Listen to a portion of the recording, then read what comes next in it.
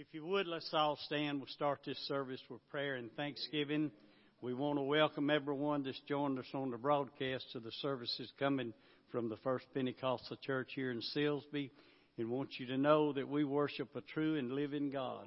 We serve a miracle-working God, and we want to pray tonight for all the church family, all that are sick, not able to be in church. But let's remember the whole church family. Ask God to protect us, keep His hand upon us. And we want to pray for Billy Payne. He asked the church if we'd pray for him. If he doesn't have the virus, he just has some kind of heart condition. And he said he wants a prayer.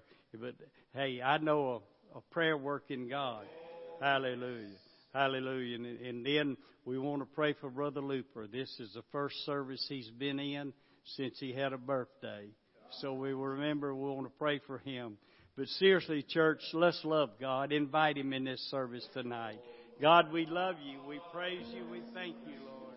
God, You see every need and every petition that's brought before You. God, You more than able. God, You're a miracle working God. Anoint the man of God as he brings the word, Lord. Ask You to touch Billy Payne, all that are sick. God, You're a miracle working God, and we love You. We praise You, God, and we magnify Your name, Lord. We standing on Your promises, God. You're the master of every situation. God, You see every need, every petition. Have Your way in this service tonight, God. Hallelujah, hallelujah. We thank You, Lord. God, we love You, God. We love You, God. God, we love You. We praise You. We magnify Your name, Lord. Thank You, Lord. Thank You, Lord. Thank You, Lord. Thank You, Lord. Hallelujah.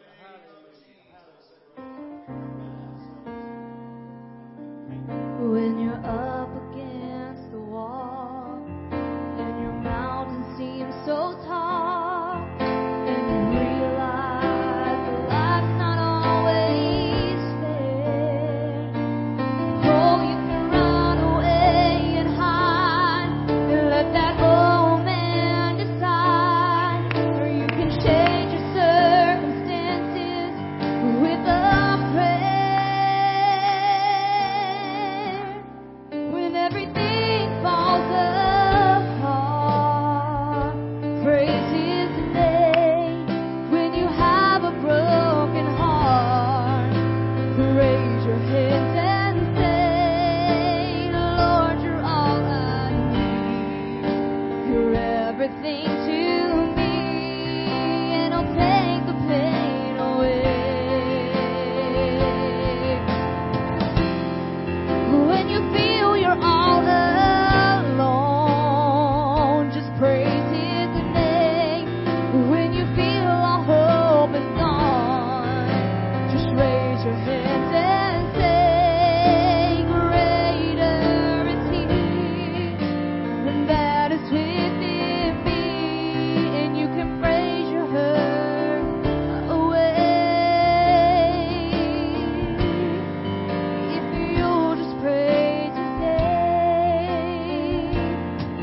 When you're feeling overwhelmed by the cares of this life, and you really don't know just what to do, oh, you can put your hand into His nail-scarred hands and His leading, and He will direct you. When everything will fall apart, you just praise His name. When you have a broken heart, raise your hands and say, Lord, You're all I need. You're everything to me, and He'll take the pain away. When you feel you're all alone, you just praise His name. When you feel like hope is gone, raise your hands and say, greater is He, and that is within me, and you can praise your hurt away.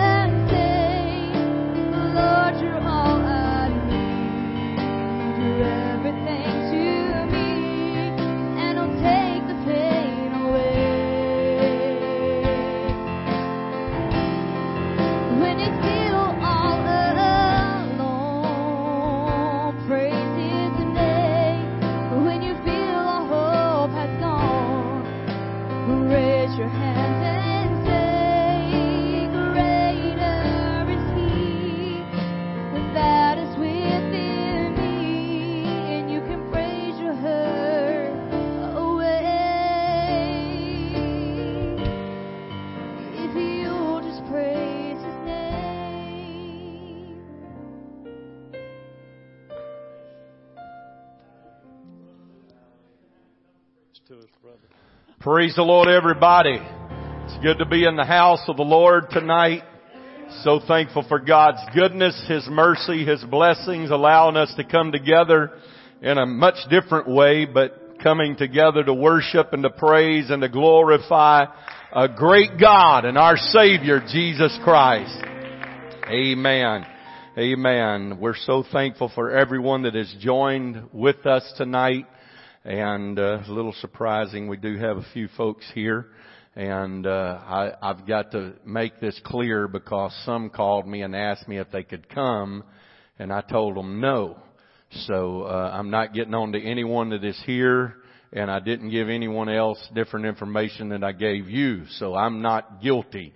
So don't blame me. But anyway, we're just waiting. The governor has opened up some things for us, which we are thankful. Y'all can be seated. And I guess if you're standing in your home, you can be seated too.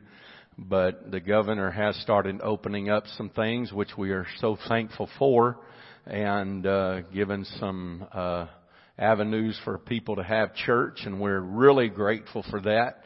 And I've enjoyed the times that we've gathered together on the parking lot. And I've enjoyed the times where we've had few and different services here in the building. But I am truly looking forward to the time where we can all come together again and worship and to praise and to glorify God. And I'm not sure what that first service will be when we all come together, but I'm not even sure if I'll even be prepared to preach. I don't really think I will have to preach that service. But anyway, we're going to have a great time in the Lord. But we are thankful for God's goodness and His mercy and His blessings. And we're thankful for all that God has done for us.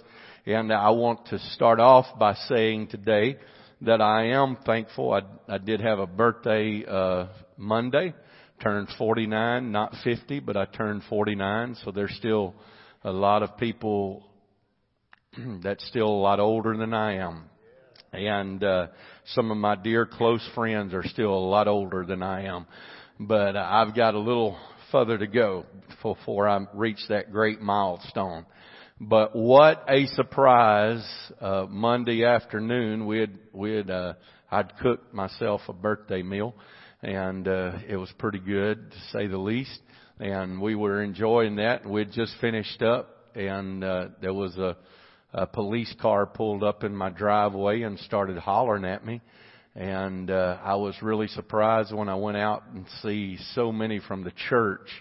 Lord, that was amazing. That was shocking and amazing. And so the girls put me a video clip together of all that going on. So I've been sending it to all of my friends, bragging on everybody and say, look what they did for me.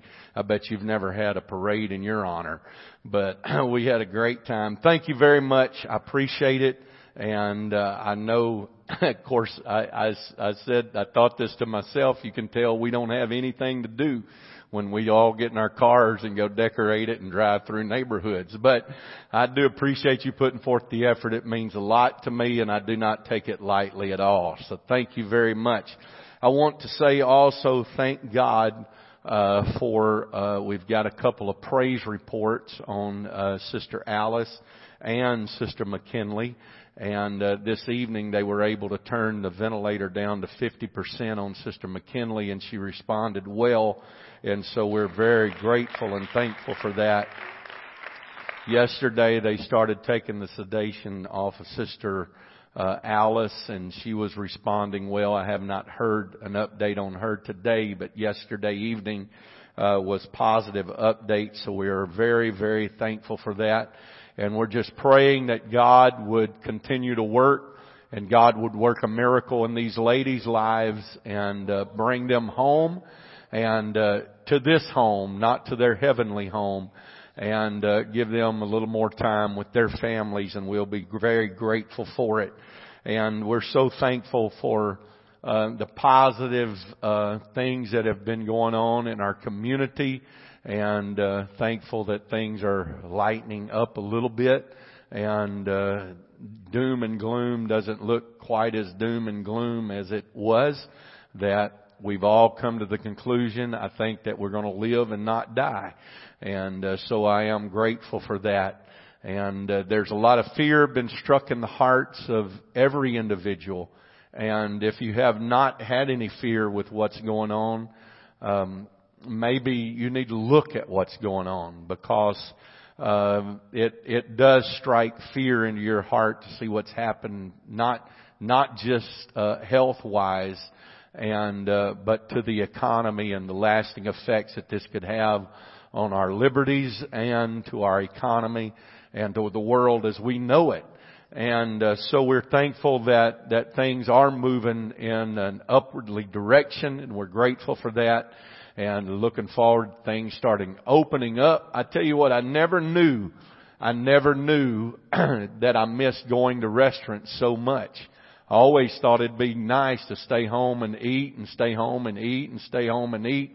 I'm ready just to go into a restaurant and sit down and have somebody to bring it to me and wait on me. But you know, we take for granted so many times the little things in life. And one of those things I think that we have all taken for granted, and I've said this from day one, is the opportunity that God has given us to come together in this beautiful building and worship and praise God. And I cannot wait until we're able to all come here and worship and glorify God together. And so we're thankful for what God is doing. We're just looking for God to keep on doing things. As of right now, services will continue as scheduled, 10 o'clock here in the parking lot Sunday morning and 6 o'clock Sunday evening. If there'll be more information being texted to you on that, but that is the plan as of right now. And I'm trying to get direction on what we should do and the proper movements and the decisions that should be made. So be patient with us as we try to follow the Lord as closely as we possibly can. And so let's continue to pray for those who are sick And everyone seems to be doing better as far as I know. We want to pray especially for Brother Myers. His sister is very, very sick, not with this, but other issues, and they're not giving her any hope. And so we ask the Lord to touch them and help and strengthen that family today. It is an honor and a privilege to have Brother and Sister Smith here with us. We've been enjoying the Word of God, and we've been enjoying where our fellowship has kind of been hindered the last few days, but what fellowship we have had together, we've always enjoyed that. Brother Smith and Sister Smith are very dear friends of mine. My life has been enriched by their friendship. And through this time, Brother and Sister Smith has been a strength to me, and I do appreciate them very, very much. He keeps telling me now, if I'm in your way, I can leave, I can go. I said, no, you're not in my way at all. And they are a great benefit to me, and I love and appreciate them very, very much. And I appreciate the wonderful Word of God. And we found out Sunday that without a doubt, Brother Smith is the head of his household, because he bounced right up there on that scaffold with Sister Smith telling him, no, David, you cannot do that. But he did it anyway. And so we're all relieved to know that. And Brother and Sister Smith are tremendous cooks. Now, all of you don't know that, but my family has been enjoying that. And I don't know how someone, people from up north in the northern part of the country, they normally don't cook real well to southern specifications. And but Brother Smith, I don't know where he got it, but he got some flavor in his life, and he likes things a little bit spicy and all of that. And last night fixed us a great Mexican dinner and a taco salad that he has cut up to perfection. And we don't eat any tomatoes that are not perfectly square. And we don't eat any pieces of lettuce that are not perfectly square. Everything has to be perfect when Brother Smith does it. And I tell you what, he preaches the Word of God with perfection. And we love and appreciate Brother and Sister Smith very, very much. We want him to come and obey the Lord. I ask you to join in at home. Treat this as church. I know that it's very difficult with the kids running around and bouncing around. Hard to keep them under control. But get your Bible out. Pay very close attention. Let God help you today. I know it's not like being in the house of God, but it's the best we can do at this particular time. Lord bless Brother Smith. Thank you, Brother Looper, and greetings, praise the Lord, to everybody. What a wonderful privilege it is to be in touch with God and to know that He is looking in the direction of His people. And here we are together, whether in person tonight or on the broadcast, we are together. And I trust that it will be a productive time as we look to the Word of the Lord. I do want to say it's already been a wonderful week, starting with Sunday. Sunday morning, great service. The pastor preached a tremendous message that challenged all of us on Sunday morning. And I was so blessed and strengthened by the Word of the Lord at that time. And then we enjoyed the wonderful fellowship of people gathering on the parking lot for another service Sunday night.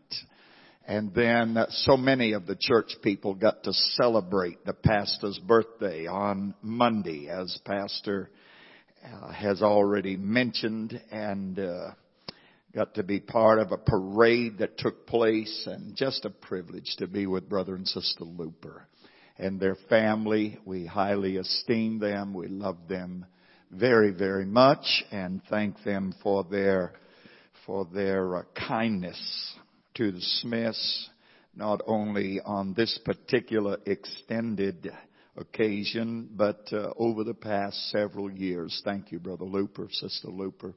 And to the family, we also want to give honor and recognition to Elder and Sister Duplessis, people that we highly esteem. We admire them, and it's always a privilege to be together with them and the church family at First Pentecostal Church.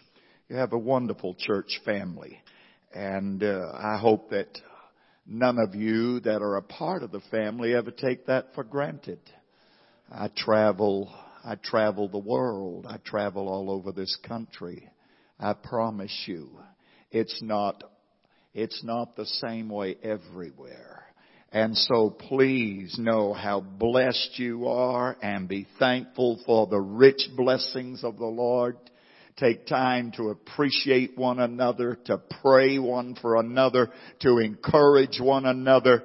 Amen. What a wonderful, wonderful privilege to be part of the family of God. And whether you're at home or here, I think we ought to give the Lord a hand clap of praise just for the privilege of being part of the family of God. Oh, hallelujah. Sister Smith and I have been blessed to be able to be here. And we certainly want to be a help and an encouragement to your pastor as well as to this church family.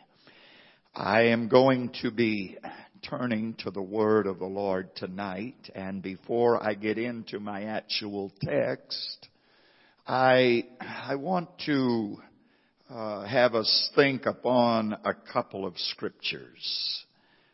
Now this will be more teaching tonight, no doubt, than preaching. And so at home even, if you've got a piece of paper handy and want to jot down some of these scriptures, I'm sure they'll be helpful to you in the days to come. And trust that it will be a means of strengthening all of us in our walk and our relationship with God. The first scripture that I want us to turn our attention to in the book of Philippians chapter 2 and verse number 5, where that Paul admonished the church, and he said, "Let this mind be in you, which was also in Christ Jesus." That is a very profound admonition. Not just given for people that lived back at Paul's time. That is wonderful admonition for all of us who live today. Let this mind be in you, which was also in Christ Jesus. Then I want us to consider, as we go to the book of 1 John chapter 2, notice verse number 4. 1 John chapter 2 and verse number 4, where Peter spoke with great clarity.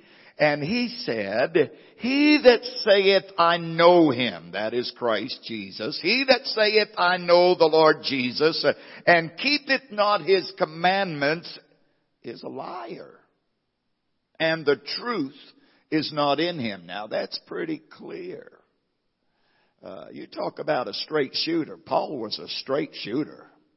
He said, anybody that says, "I know the Lord," and doesn't keep his commandments is a liar, and the truth is not in him. Drop down to verse number 6, where John wrote, "He that saith he abideth in Christ Jesus ought himself also so to walk, even as Jesus walked." Now that's a challenge for every one of us. And I hope if you call yourself a Christian, as we do, that we all are striving to walk as Jesus walked. That's what a Christian is all about. Being what Jesus would want us to be. Doing what Jesus would want us to do. Living as Jesus would want us to live. So again, John wrote, "He that abideth in Christ Jesus ought himself also so to walk, even as Jesus walked." Now for my text this evening, I'm going back to the Old Testament book of Amos. Amos chapter 3, and I'm reading from verse number 3. Amos chapter 3, verse number 3, where a pointed question is posed for consideration by all of us. This is the question: can two walk together except they be agreed? Can two walk together except they be agreed. And that is where I am going to launch forth from tonight in this time of teaching, preaching, whatever it may be. In spite of adverse circumstances and even present calamities that are being faced throughout the entire world, this is truly a remarkable day of unprecedented opportunity for God's people everywhere. Now, what we are feeling in America, God's people are feeling around the world. In fact, some of them are facing things that might be even more adverse than some of us are facing right here in our beloved America. However, that being said, regardless of what we are facing, naturally speaking, it is a day of great opportunity for the people of God around the world. In fact, inspired scripture provides many prophetic promises in reference to the very time in which we are currently living. Referencing one particular case in point, I'm thinking of the Old Testament prophet by the name of Habakkuk. And in his writings from chapter 1 and verse number 5, Habakkuk, the prophet, spoke of a time when God would perform such great and such mighty feats until people would literally struggle to believe that such wonderful things could actually take place. Send it down. Oh God, let it happen. Amen. I understand there are things right now that are making us uncomfortable, but I want to tell you it hasn't taken God by surprise. He knows exactly what's going on, and He is going to have the final say. Amen. And so the prophet of old said that God was going to perform great things that would be even above and beyond what many of us would be able to grasp even in our thinking. And thus we all need the Lord to help us in this hour that our faith would increase more and more, enabling you and me to be the effective tools in His hands that He really wants for us to be. Don't miss the opportunity to be the instrument that God wants you to be. We can pray prayers right now that break through barriers. We can get on our face before God. We can get God's attention, and there is no telling what God will do even as a result of this challenging time that we have been living in over the past many weeks.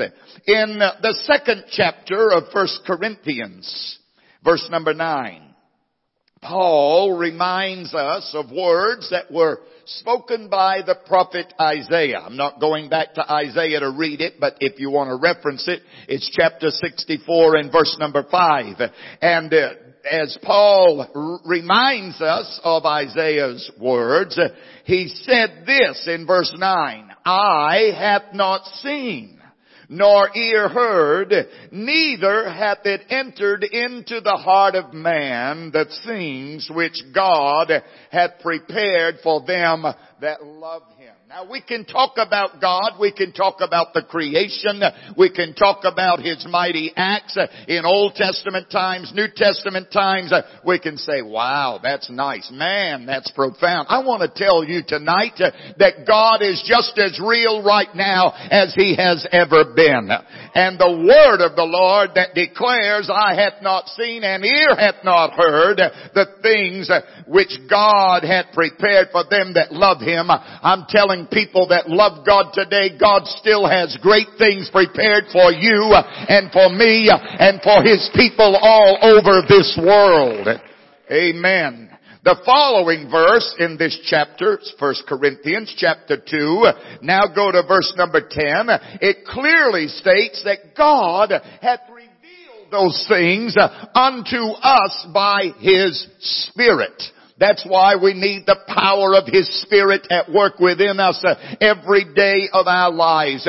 There are things that some people might not know that God wants to reveal to you, that God wants to show to you, that God wants to just open your eyes of understanding.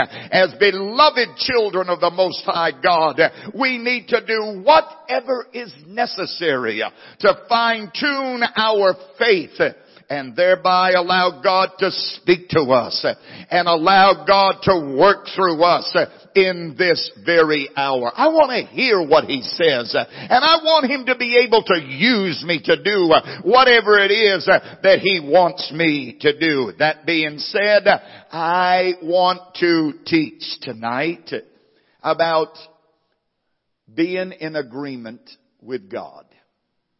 It is imperative that we are in agreement with God. In the 14th chapter of John's Gospel, verse number 12. Now I said I'm going to be using a lot of scriptures tonight. That is my typical manner of teaching.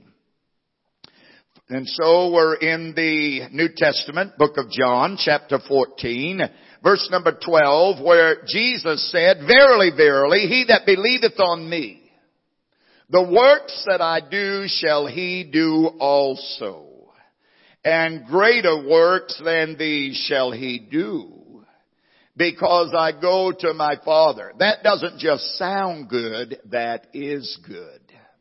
That is the word of the Lord. He said, "Greater works than these shall he do." Amen. He's talking about us. He's talking about those who believe in Him. And then in the following verse, He promised, "Whatsoever you will ask in my name, that will I do." In the 5th chapter of Matthew's Gospel, verse number 6, Jesus also said, now these are the words of Jesus I'm quoting, both from John chapter 14 and now Matthew chapter 5 and verse 6. Jesus said, "Blessed are they that do hunger and thirst after righteousness, for they shall be filled." What are we hungry for? What do we really have an appetite for? I talked about this even in the Bible teaching on keys to receiving an answer from God. It is very important that we hunger and thirst for the things of God. And Jesus said, "They which do hunger and thirst for righteousness shall be filled." But let's be honest enough with self to search our own hearts and see if we truly have an appetite for the things of God in this hour. We cannot afford to take Him for granted. We cannot afford to think just what has always been is always going to be. I'm talking about benefits and things that have been made available to us. We have realized in recent weeks that things that we never dreamed would be so abruptly taken out of our grasp. We've realized it can happen. And so, what are we hungry for? What do we have an appetite for? We need to understand the importance of really being hungry and thirsty for the ways of God. Have we allowed our senses and our everyday desires to get wrapped up with natural things? I hope not. I hope not. You know, I know people that call themselves Christians, yea, even Pentecostals, that have gotten so wrapped up in sensationalism over the last few years that they think everything has got to be, it's got to touch their emotions. They've got to have entertainment and sensationalism. But God help us to realize that it has to be more than what makes the flesh feel good for the moment. We need the genuine working of the Spirit of God within each and every one of us. If indeed we desire a genuine move of God in this hour, then I wonder, is hunger intense enough to take us beyond the routines of everyday life? You know, when we clap our hands to the Lord, is it routine? Or have we gotten beyond the routine and it's really a privilege to applaud the Lord and to worship Him? When we lift our hands, is it because we're mechanical and we've learned how to do it? Or are we truly saying from the man within us, I surrender, I give up to you, Lord. I give my praise to you, Lord. God, help us to understand how important it is that we go beyond the routines of everyday life. And do we live with continual inner craving for the deeper things of God? Personally, I want such hunger and thirst to grip the very soul of David Smith. I want it to grip me until I'm consumed with spiritual desire that's just as intense as that which caused Rachel, the barren wife of Jacob, to cry out, "Give me children, else I die." In other words, she said, if I'm not going to have children, let me die. She wanted a child. I'm talking about a continual hunger and insatiable thirst for the deeper things of God. I would to God that every one of us would be so completely overcome with this desire that I'm talking about. Desire for the things of God, until natural life with its fading attractions would actually lose appeal to us. Even so, I'm wholly determined to know the Lord better today than I've ever known Him before. I'm not here tonight to pat myself on the back, but thanks be to God. Before I was ever born, both of my parents had come out of the denominational church world, and they had found reality in a born-again experience in an old-fashioned Pentecostal church.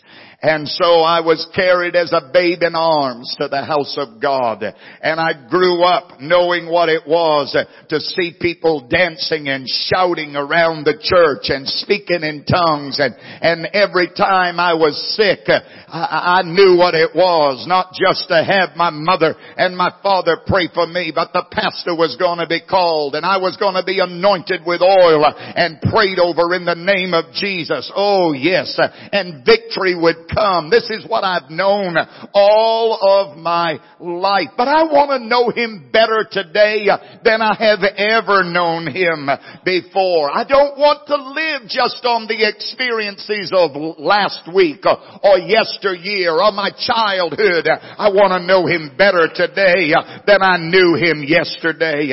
In addressing believers at Philippi, Paul the Apostle clearly expressed the kind of craving that I'm talking about in this message tonight. Whenever he exclaimed in chapter 3 of Philippians, verse number 10, Paul said that I may know Him in the power of His resurrection and the fellowship of His sufferings, being made conformable unto His death. And then going right into the next verse, why? He said, if by any means I might attain unto the resurrection of the dead. I'm telling somebody that's listening to the broadcast tonight. I'm telling somebody that's here in this sanctuary tonight. It's not just my walk with God down here, but there's a morning coming. There's a morning coming when the eastern sky is going to open up and the people of God are going to be caught up to meet the Lord in the air, and so shall we ever be with the Lord. Oh, hallelujah. If we might attain unto the resurrection of the dead. We can, but we got to know Him. We have to know Him every day of our experience in this life. In verse number 14, same chapter, Paul speaks of pressing toward the mark for the prize of the high calling of God in Christ Jesus. No, we're not drifting. We're not just, treading water. We're pressing toward the mark for the prize of the high calling of God in Christ Jesus. Some years ago, during a time of intense hunger for the deeper things of God, the Holy Ghost spoke to us at the church where I was pastoring for many, many years. And the Lord spoke to us through prophecy, and this is what He said. He said, "This is your hour of revival." And then He said, "If you'll walk with me, I've set before, in the way that I've set before you, then I'll make your feet to be like hinds' feet. And the light that is within you will never be darkened." Oh, what a blessed hope we have in our experience with God. Now, I'm not trying to tell anybody as a Christian tonight you'll never face a trial, because you will. I'm not telling you that you may never be sick in your body, because you may be.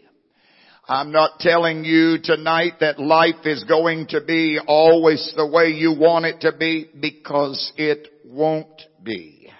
But I am wanting to assure you tonight that the Lord will be with you. That the Lord has promised that the light within would not be darkened. We have a light shining from within us if we know Him. He is the light of our lives and of the world. And you see, at certain junctions of our Christian journey, every one of us have to make decisions. Decisions that are going to greatly affect our daily walk with God. It's not just now and then. Every day we make decisions. And these choices that we make, whether great or small, whether they're made consciously or unconsciously, are bound to determine spiritual direction for each of us. That's a profound statement. I hope that you're catching what I'm saying. The decisions, the choices that we make are going to determine the direction of our spiritual life. Furthermore, at such times and places, we either move closer to God, or else we begin to distance ourselves away from God. I've seen it happen on both sides of the line. Living for God down through the years, walking with God myself, pastoring people for the many years that I did, and now traveling all over the world doing missionary evangelism. I see people when they arrive at some of these junctures that I'm talking about, and they have to make a choice. And I've watched as they make those hard choices. Some of them choosing to do the right thing, and their course of direction brings them closer to God. But at a similar junction, somebody else makes a choice that takes them away from God. Or maybe not all at once, but one baby step. Maybe two baby steps. And then it's a yard or two, and then it's a mile or so. And then it seems like they're so far away from where God wants them to be. But it all began at the juncture. It all began at a point of choice or decision where decisions were made. God help every one of us. You see, even in this teaching that I am giving tonight, I sense that deep is calling unto deep.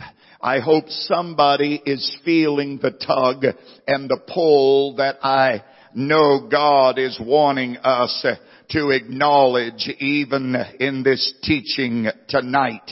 Deep is calling unto deep. I don't want to live just mechanically. I don't want to live just because it's routine. I want my experience with God to be a close relationship where that I'm choosing what He wants me to choose, doing what He wants me to do, being who He wants me to be. Without a doubt, we're living in the most challenging hour of our entire spiritual existence, even tonight. For the Bible tells us that many spirits have gone out into the earth to deceive the hearts of men. Now, I'm just telling you as a matter of fact, it is going on even as I speak. These spiritual forces, these spirits that have gone forth into the earth, deceiving the hearts of men. Furthermore, Jesus warned that floods of delusion would come due to an increase of false teachers, he said, and the spirit of Antichrist. During the end time, Jesus said there would be a flood of delusion.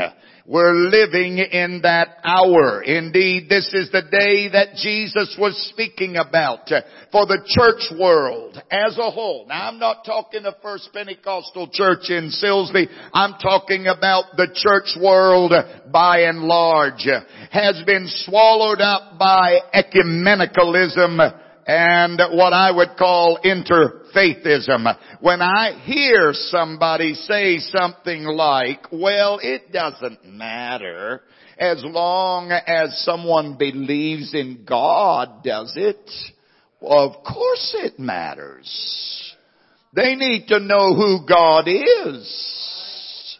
You know, there are a whole lot of people in this world that believe in God that don't know His name.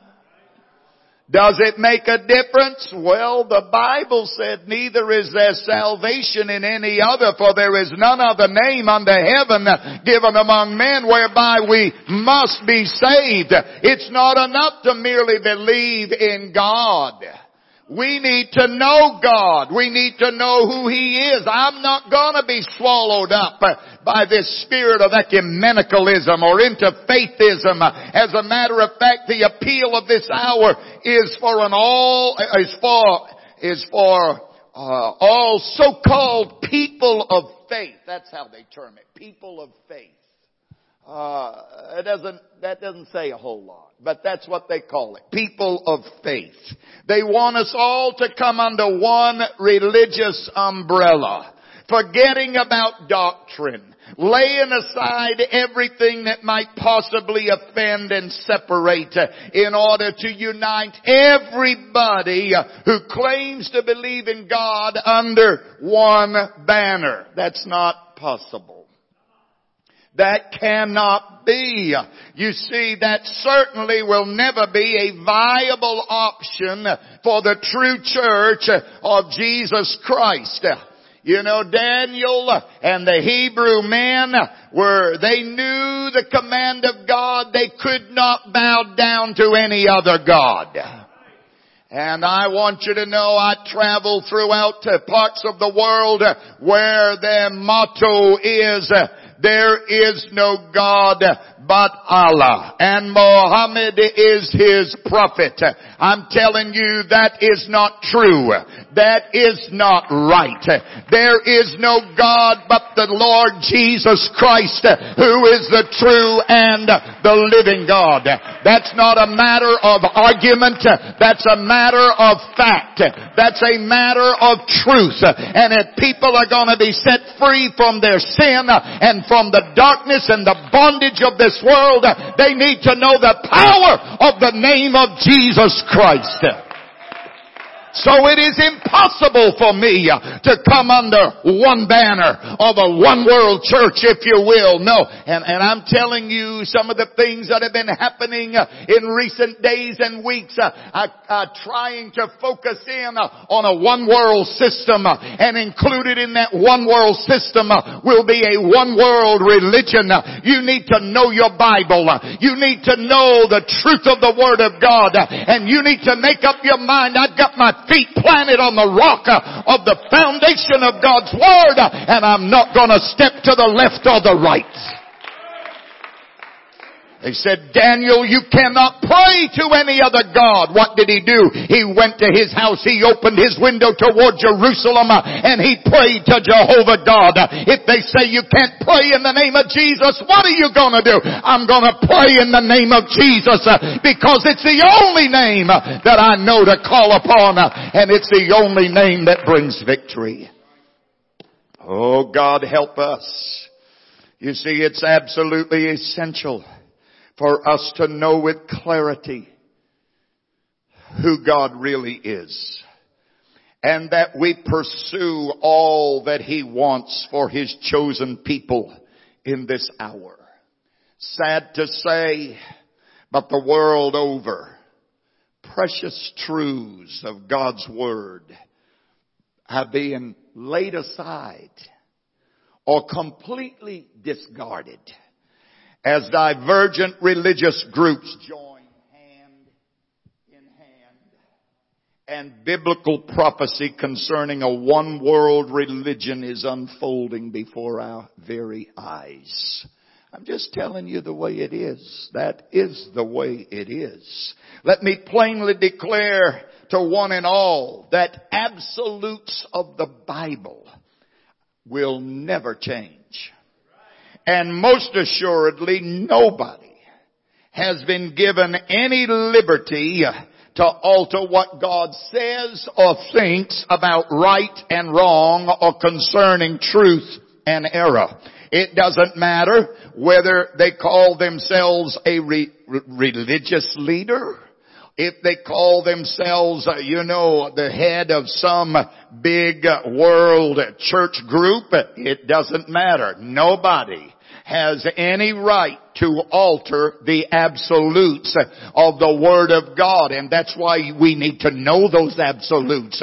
We need to know what the Word of God says. We've got to be in agreement with God. Unfortunately, in this dangerous hour of compromise, some who were once recognized as spiritual warriors have now given up the faith, or they've thrown in the towel, if you will. I don't know how that it happened. I don't know why they let it happen. I just know it's happened. I mean, I've witnessed it. I've seen it. I've looked at people with my mouth dropped open. I've looked at people that I never dreamed would deviate from the truth of the Word of God. And they're so far away from it today. And I stand there gazing and thinking, how did this happen? Yeah.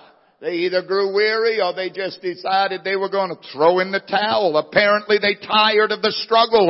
They grew battle weary. They allowed principles that once were held firm to change with time. And today they no longer love and cherish biblical treasures that really do matter. They mattered 40 years ago. They mattered 70 years ago. They mattered 20 years ago, and they matter today. Amen. You and I, my brother and sister, as people who truly want to be in agreement with God, must forever understand God's Word is not going to change. In the 8th chapter of the Old Testament book of Ecclesiastes, chapter 8, the preacher declared in verse 8, there's no discharge in this war. And in 2 Timothy chapter 2 verse 3, every bona fide child of God is admonished to endure hardness as a good soldier of Jesus Christ. In 1 Timothy chapter 6 verse 12, Paul further instructed young Timothy to fight the good fight of faith and lay hold upon eternal life. What I'm trying to say is there are going to be some uncomfortable moments. There are going to be some situations that are not always as easy as we would want them to be. But remember, saints, there's no discharge in this war. When I became part of the family of God, I was just a boy.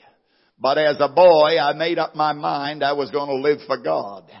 And I've come to declare tonight, as I grew from a boy to a young man, to an adult, to a father, to a minister, and now to an older person, I want everybody to know I understand I am a child of God. There's no discharge in this war. It's a privilege to live for God.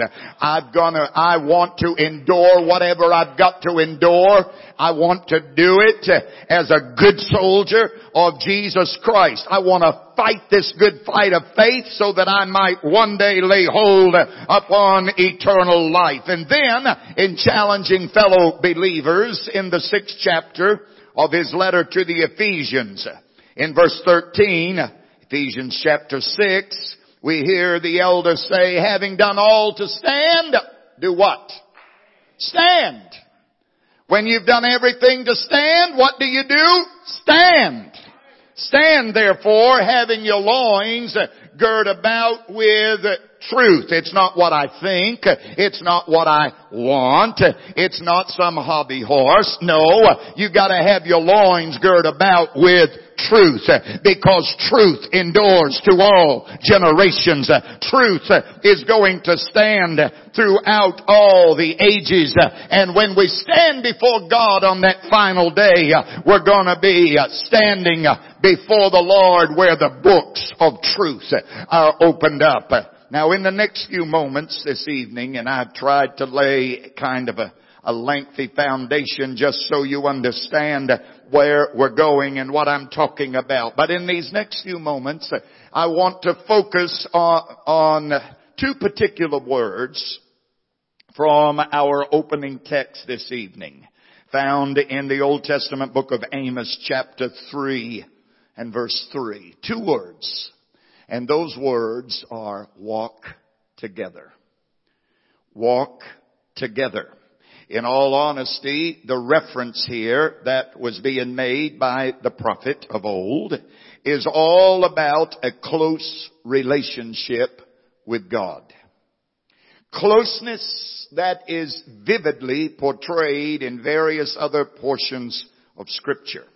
Of course, I don't have time to talk about all of those examples tonight, but let me just reference a few of them by hitting the highlights and moving on. Such closeness is found in the relationship between David and Jonathan in Old Testament times. We read about it in the book of 1 Samuel, chapter 18. It's carefully pointed out there that the souls of David and Jonathan were knitted together. They were joined to each other. That Jonathan loved David as himself is what the Scripture says. In fact, in verse number 3 of chapter 18, we notice the covenant that these two young men made with each other. And then the following verse says that Jonathan took off his own robe and he gave it to David. Not only did he give David his garments, but he also gave David his sword. He gave David his bow and his girdle. Jonathan's soul was knit to David. They were so close to each other that what represented Jonathan as the son of a king, he said, I'll give that to David. He gave him his robe, he gave him his garments, he gave him all these other things that I have just mentioned. And so, truly, it can be said that the two of them walked together. They were in agreement with each other. Now, as far as a natural train of events would be concerned, Jonathan was from royalty. David was the son of Jesse. He didn't have that royalty by birth, if you will. And yet, that didn't mean anything to Jonathan. Because Jonathan and David were in agreement with each other. There was close relationship between the two of them. Well, in the very same manner, I want that kind of closeness with the Lord Jesus Christ. I want a relationship that's the result of being in agreement with Him. Amen. A closeness that allows the two of us to walk together. Now, don't think for a minute that I'm saying that I'm on the same level of Jesus Christ. I'm not in any way implying that. But I do want to be walking with Him. I want a closeness with Him that allows us to walk together, that allows us to talk together, and thereby enjoy a close daily relationship with each other. I want to know when I say, Lord, I'm looking in your direction, I want to be walking with Him and agreeing with Him so that He's looking back in my direction. Amen. When you're talking to somebody, Brother McKinney, as a teacher, when you're talking to students, don't you love it when they're looking like this and you're trying to talk to them? I want them looking at me. I would tell my children when I was talking to them and they were growing up, if I had something important I was saying to them and I'd say, look at me. I wanted them looking at me. I want to know that when I say to the Lord, I'm looking in your direction, He's looking in my direction. Now I can't order Him. I just have confidence in Him. But you know what? When He's talking to me, He can order me. And He needs to know I'm looking in His direction. He needs to know that my eyes are upon Him. I want that kind of close daily relationship with Jesus Christ. Amen. Of course, you speak about Jonathan and David. Well, think about what Jesus has done for us. He's given us a robe to wear. He's given us a sword to carry. He's given us truth that we can be girt about with truth. It's all of this. Who gave it to us? I'll tell you who gave it to us. Jesus gave it to us. I want to be in close relationship with Him. In Scripture, there's also the record of the same kind of closeness between Naomi and her daughter-in-law found in the book of Ruth. In fact, in verse 16, as we are looking at chapter 1 of the book of Ruth, Ruth said to her mother-in-law when Naomi was saying, go back to your father's house. Finally, she said, entreat me no more to leave thee or to return from following after thee. For she said, whither thou goest, I will go. And where you lodge, I will lodge. Thy people shall be my people, and thy God, my God.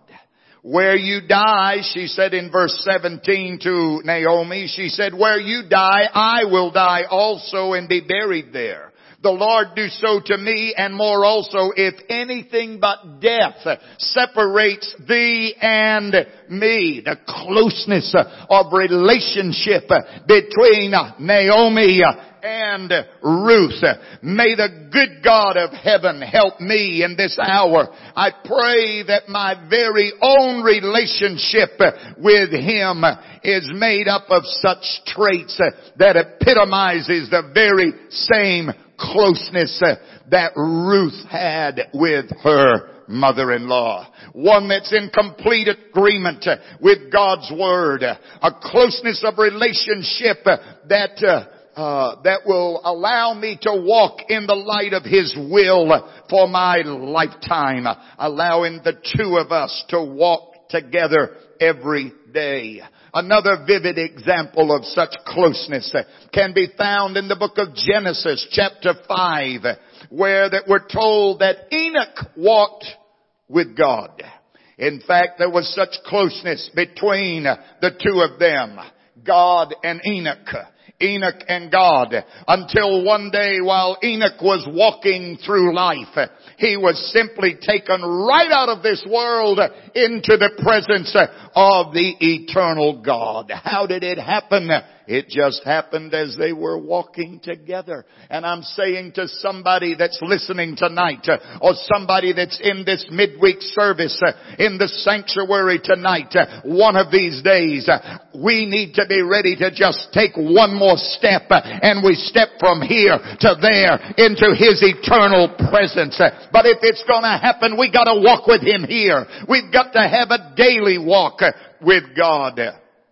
Noting yet another example of close relationship, the Bible tells us that God took pleasure in a man by the name of Noah, setting him apart from all others of his day. Verse number 8 of Genesis chapter 6 reads, Noah found grace in the eyes of the Lord. But notice the following verse, because that's the verse that tells us more about Noah. Not just that he found grace in the eyes of God, but it says he was a just man and perfect in his generations. And it also says Noah walked with God. Tells us a lot about this man. Truthfully, these and other such examples clearly depict the kind of closeness that God really desires to have with His people.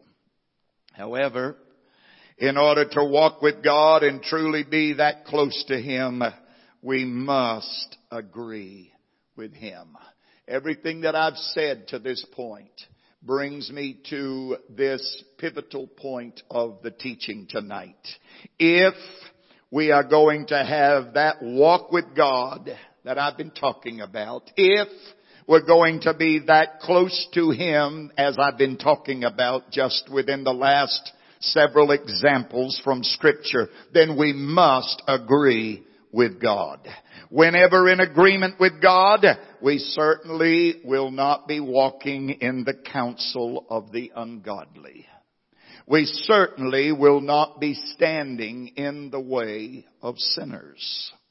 We will not be sitting in the seat of the scornful. Because whenever we walk together with God, we have to separate ourselves from everything that is unlike Him. At the same time, we're privileged to enjoy close relationship with Him. Every now and again through the years, and especially when I pastored the same church as I did for more than 38 years, there would be these people that would, visit the services. Oh, they love the presence of God. They love the touch of the Holy Ghost and the anointing that was present.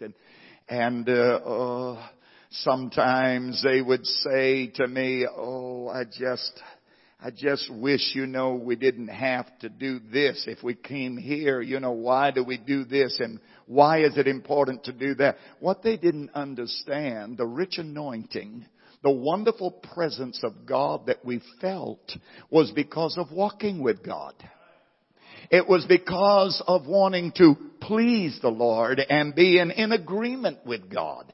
And if we're not in agreement with God, then it isn't long until that wonderful anointing and that profound move of the Holy Ghost, it just kind of dissipates. It disappears. And so no, that's not an option for us. We cannot allow such things. We must be in agreement with God. Amen. 2 Corinthians chapter 6 and verse number 14, it explicitly instructs us not to be unequally yoked together with unbelievers. And Paul proceeds to ask, what fellowship hath righteousness with unrighteousness? And what communion hath light with darkness? In verse 15, he asks, what concord hath Christ with Belial? And what part hath he that believeth with an infidel? In verse 16, he asks, what agreement hath the temple of God with idols? And then he declared, ye are the temple of the living God. As God has said, I will dwell in them, and I will walk in them, and I will be their God, and they shall be my people. What more could we ask for? What more could I want than to be able to have God say such a thing to me as He has said in His Word, for Him to let me know that He will dwell in me and walk in me and be my God and I can be His child. Wherefore He said in verse 17, come out from among them and be ye separate. Who said that? Did Paul say it? Paul wrote it, but it says, come out from among them, saith the Lord. That's who said, come out from among them and be ye separate, saith the Lord, and touch not the unclean thing, and I will receive you. You see, all of these promises that God was making when He talked about dwelling in us and walking in us and being our God and allowing us to be His people, it was contingent on us being in agreement with Him.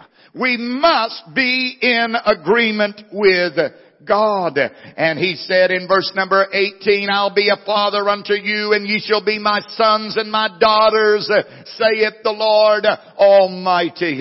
There is no consolation like this consolation, knowing that I am a child of God, knowing that His eye is upon me, knowing that He is going to have the final say in my life. There is no consolation in all the world like knowing that.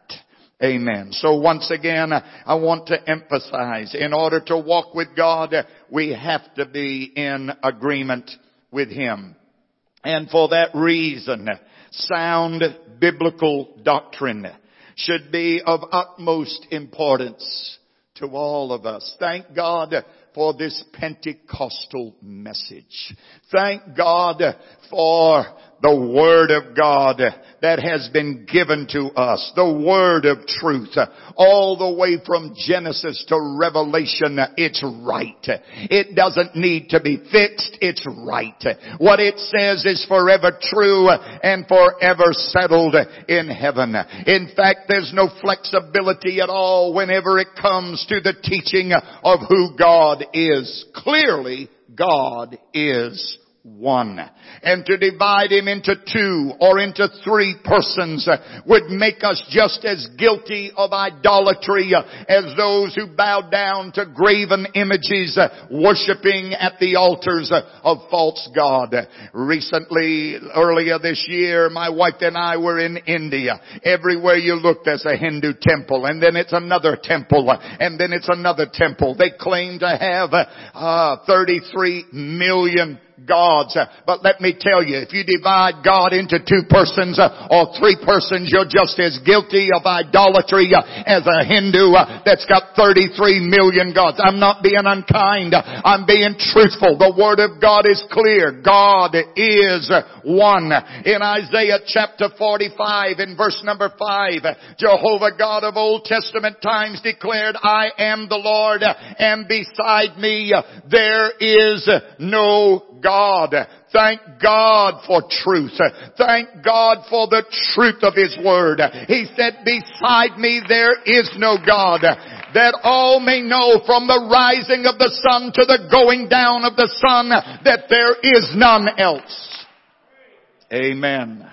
Furthermore, in John 8 verse 24, Jesus said, if you believe not that I am He, then you shall die in your sins. So what a privilege it is for us to know and to believe and teach that there's only one true and living God. And furthermore, to emphatically declare that Jesus is His name. I don't have time to cover everything I'd like to cover tonight, but you hear me when I tell you, when it comes to these doctrines of the Word of God, there's no room to alter them. To just be what we want them to be. No, they are what they are. They are forever true and settled in the heavens. Concerning doctrines of repentance and new birth, we must never dilute such essential teachings. For Jesus Himself declared in Luke chapter 13 verses 3 and 5, except ye repent, ye shall all likewise perish. And in John chapter 3 and verse number 3, He said, except a man be born again, he cannot see the kingdom of God. That's not my teaching. That's the teaching of God's Word. That's the truth of the Bible. In verse number 5, Jesus made it very clear. John chapter 3 verse 5, Jesus made it clear that being born again really means that except a man is born of water and of the Spirit, he cannot enter into the kingdom of God. I've listened to a lot of people try to make that say what they want it to say. But it says what it says. And no prophecy of the Scripture is of any private interpretation. The Scripture will explain itself. In verse number 7, Jesus said, "You must be born again." We follow it through the Scripture in the New Testament church, and being born of the water always had to do with water baptism. And Spirit baptism is being born of the Spirit. Jesus said, "You must be born again." I don't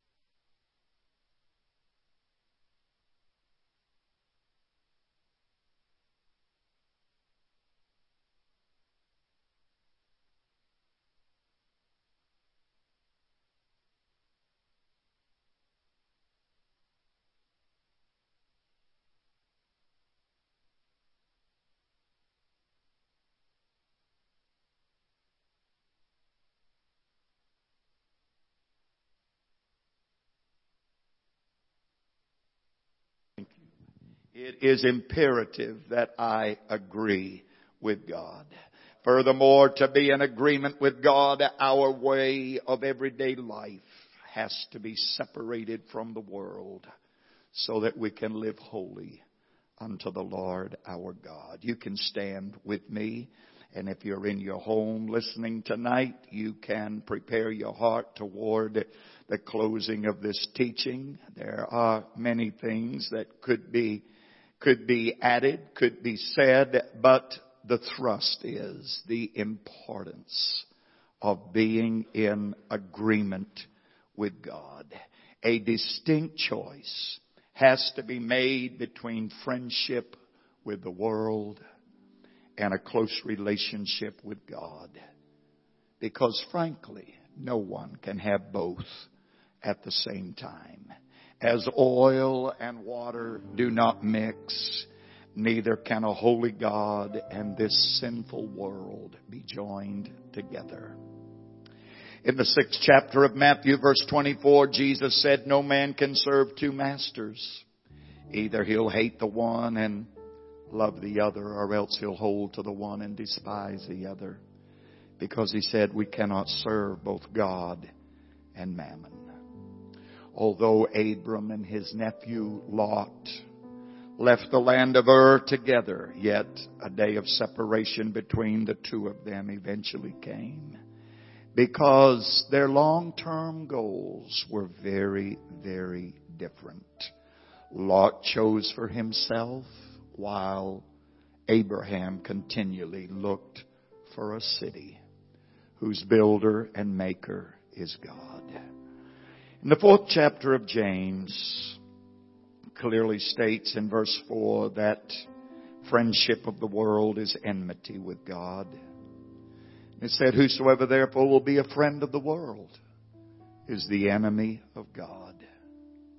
And so a choice has to be made. We make a brief review of King Saul's life story, and it takes us all the way from his lofty beginning to demise.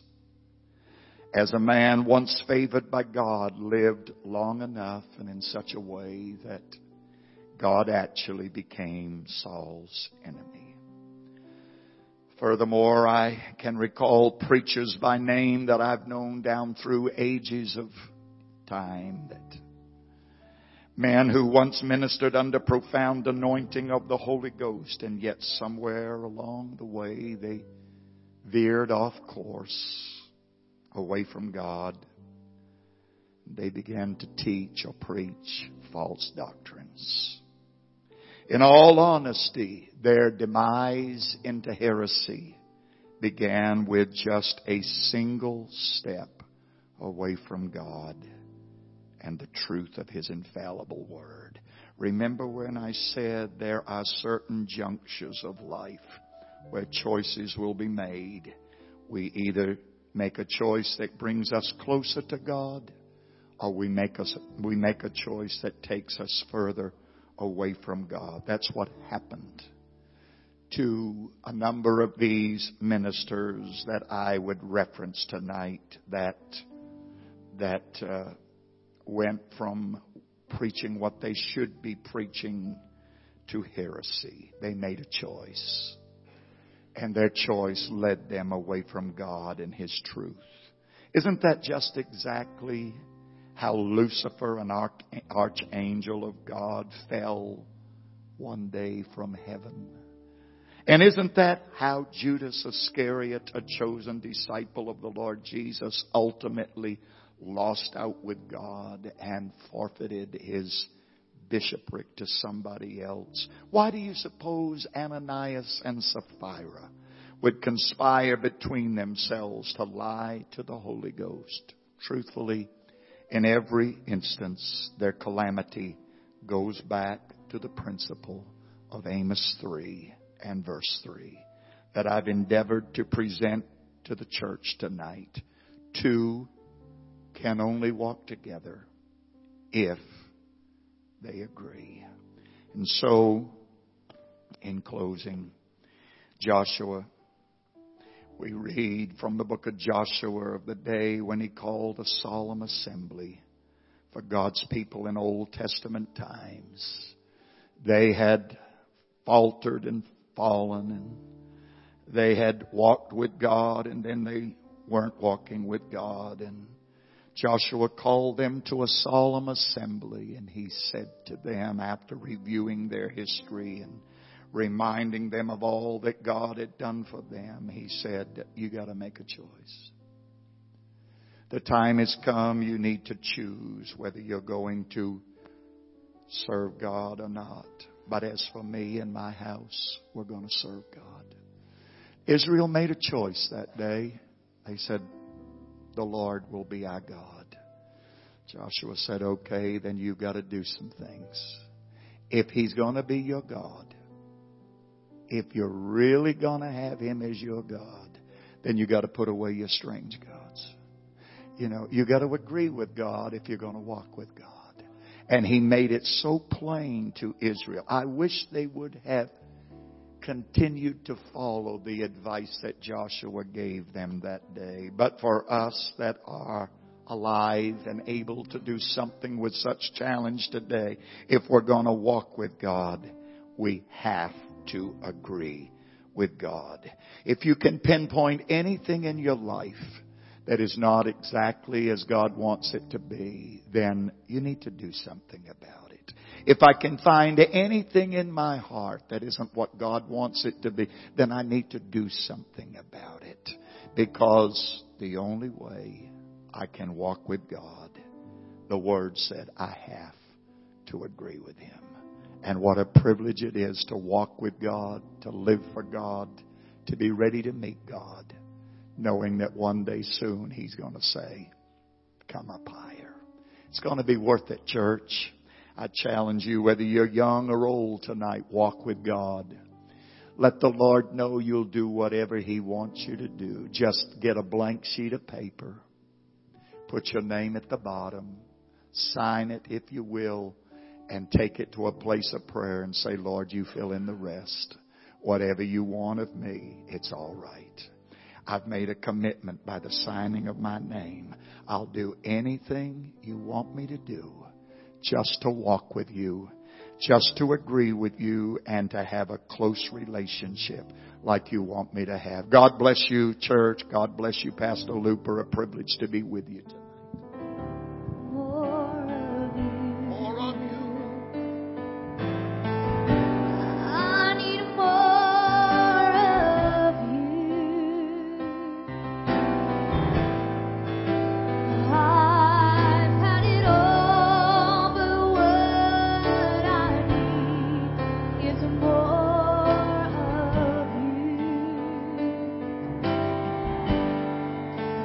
Things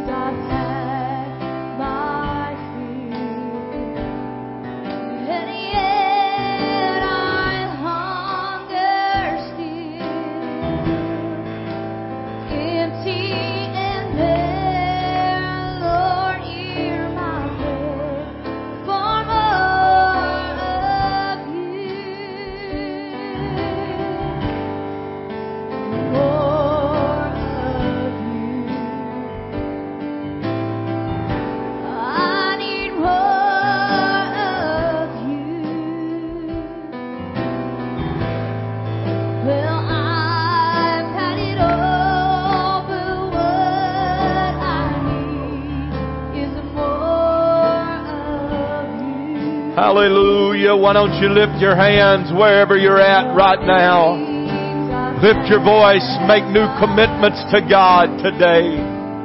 I want to walk with you. I want to agree with you, God.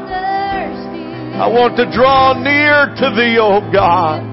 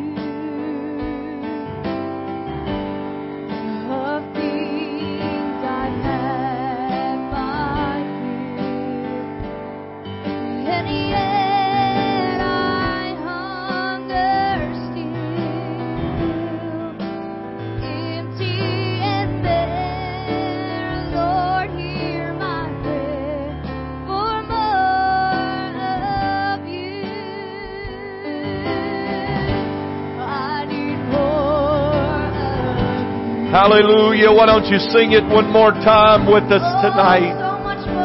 Let this be your testimony. More of you, God. Closer to you, oh God.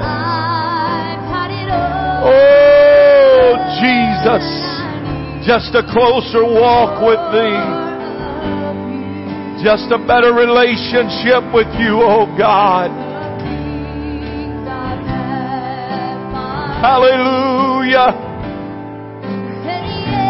More than anything in this world, God. More than anything in this life. Hallelujah, Jesus. Hallelujah, hallelujah, hallelujah. Why don't we thank God for His Word tonight? In your home right now, why don't you give God praise and glory for His Word right now? Thank you, Lord. Thank you, Lord. Thank you, Lord. Hallelujah. I praise you, Savior, for your glorious word to us tonight. Thank you, Jesus. Thank you, Jesus. Thank you, Brother Smith, for the wonderful word of the Lord. Didn't we enjoy that tonight? Amen. So thankful. So thankful. So thankful. Amen. Amen. There's so many people wanting to change the rules, and they're trying to come up with an easier way. But when you change the rules, you lose the whole meaning of the game. And when you change the rules and come up with easier ways, you have no power. And so our separation from the world and dedication to God is the reason why we can come and enjoy the presence of the Lord and the glory and the power of God. Amen. Thank you, Brother Smith, so much for the wonderful word of the Lord. Thank you to all of you that are at home listening tonight. Pray that you enjoyed God's word, that you would let it strengthen you and encourage you. And don't get discouraged in walking with God in this dark hour. We definitely need Him more today than we did yesterday. And for the ones that are here, Lord bless you tonight. And remember, church Sunday morning at 10 o'clock. We'll be in the parking lot unless advised otherwise. And so remember that, 10 o'clock and 6 o'clock Sunday. Lord bless you. Let's pray for all of those who are sick. Continue to pray for them. Ask the Lord to continue to work for them. Give them a miracle. We're thankful for what God has done. We're just believing that God will continue to do so. Lord bless you. You can be dismissed in Jesus' name.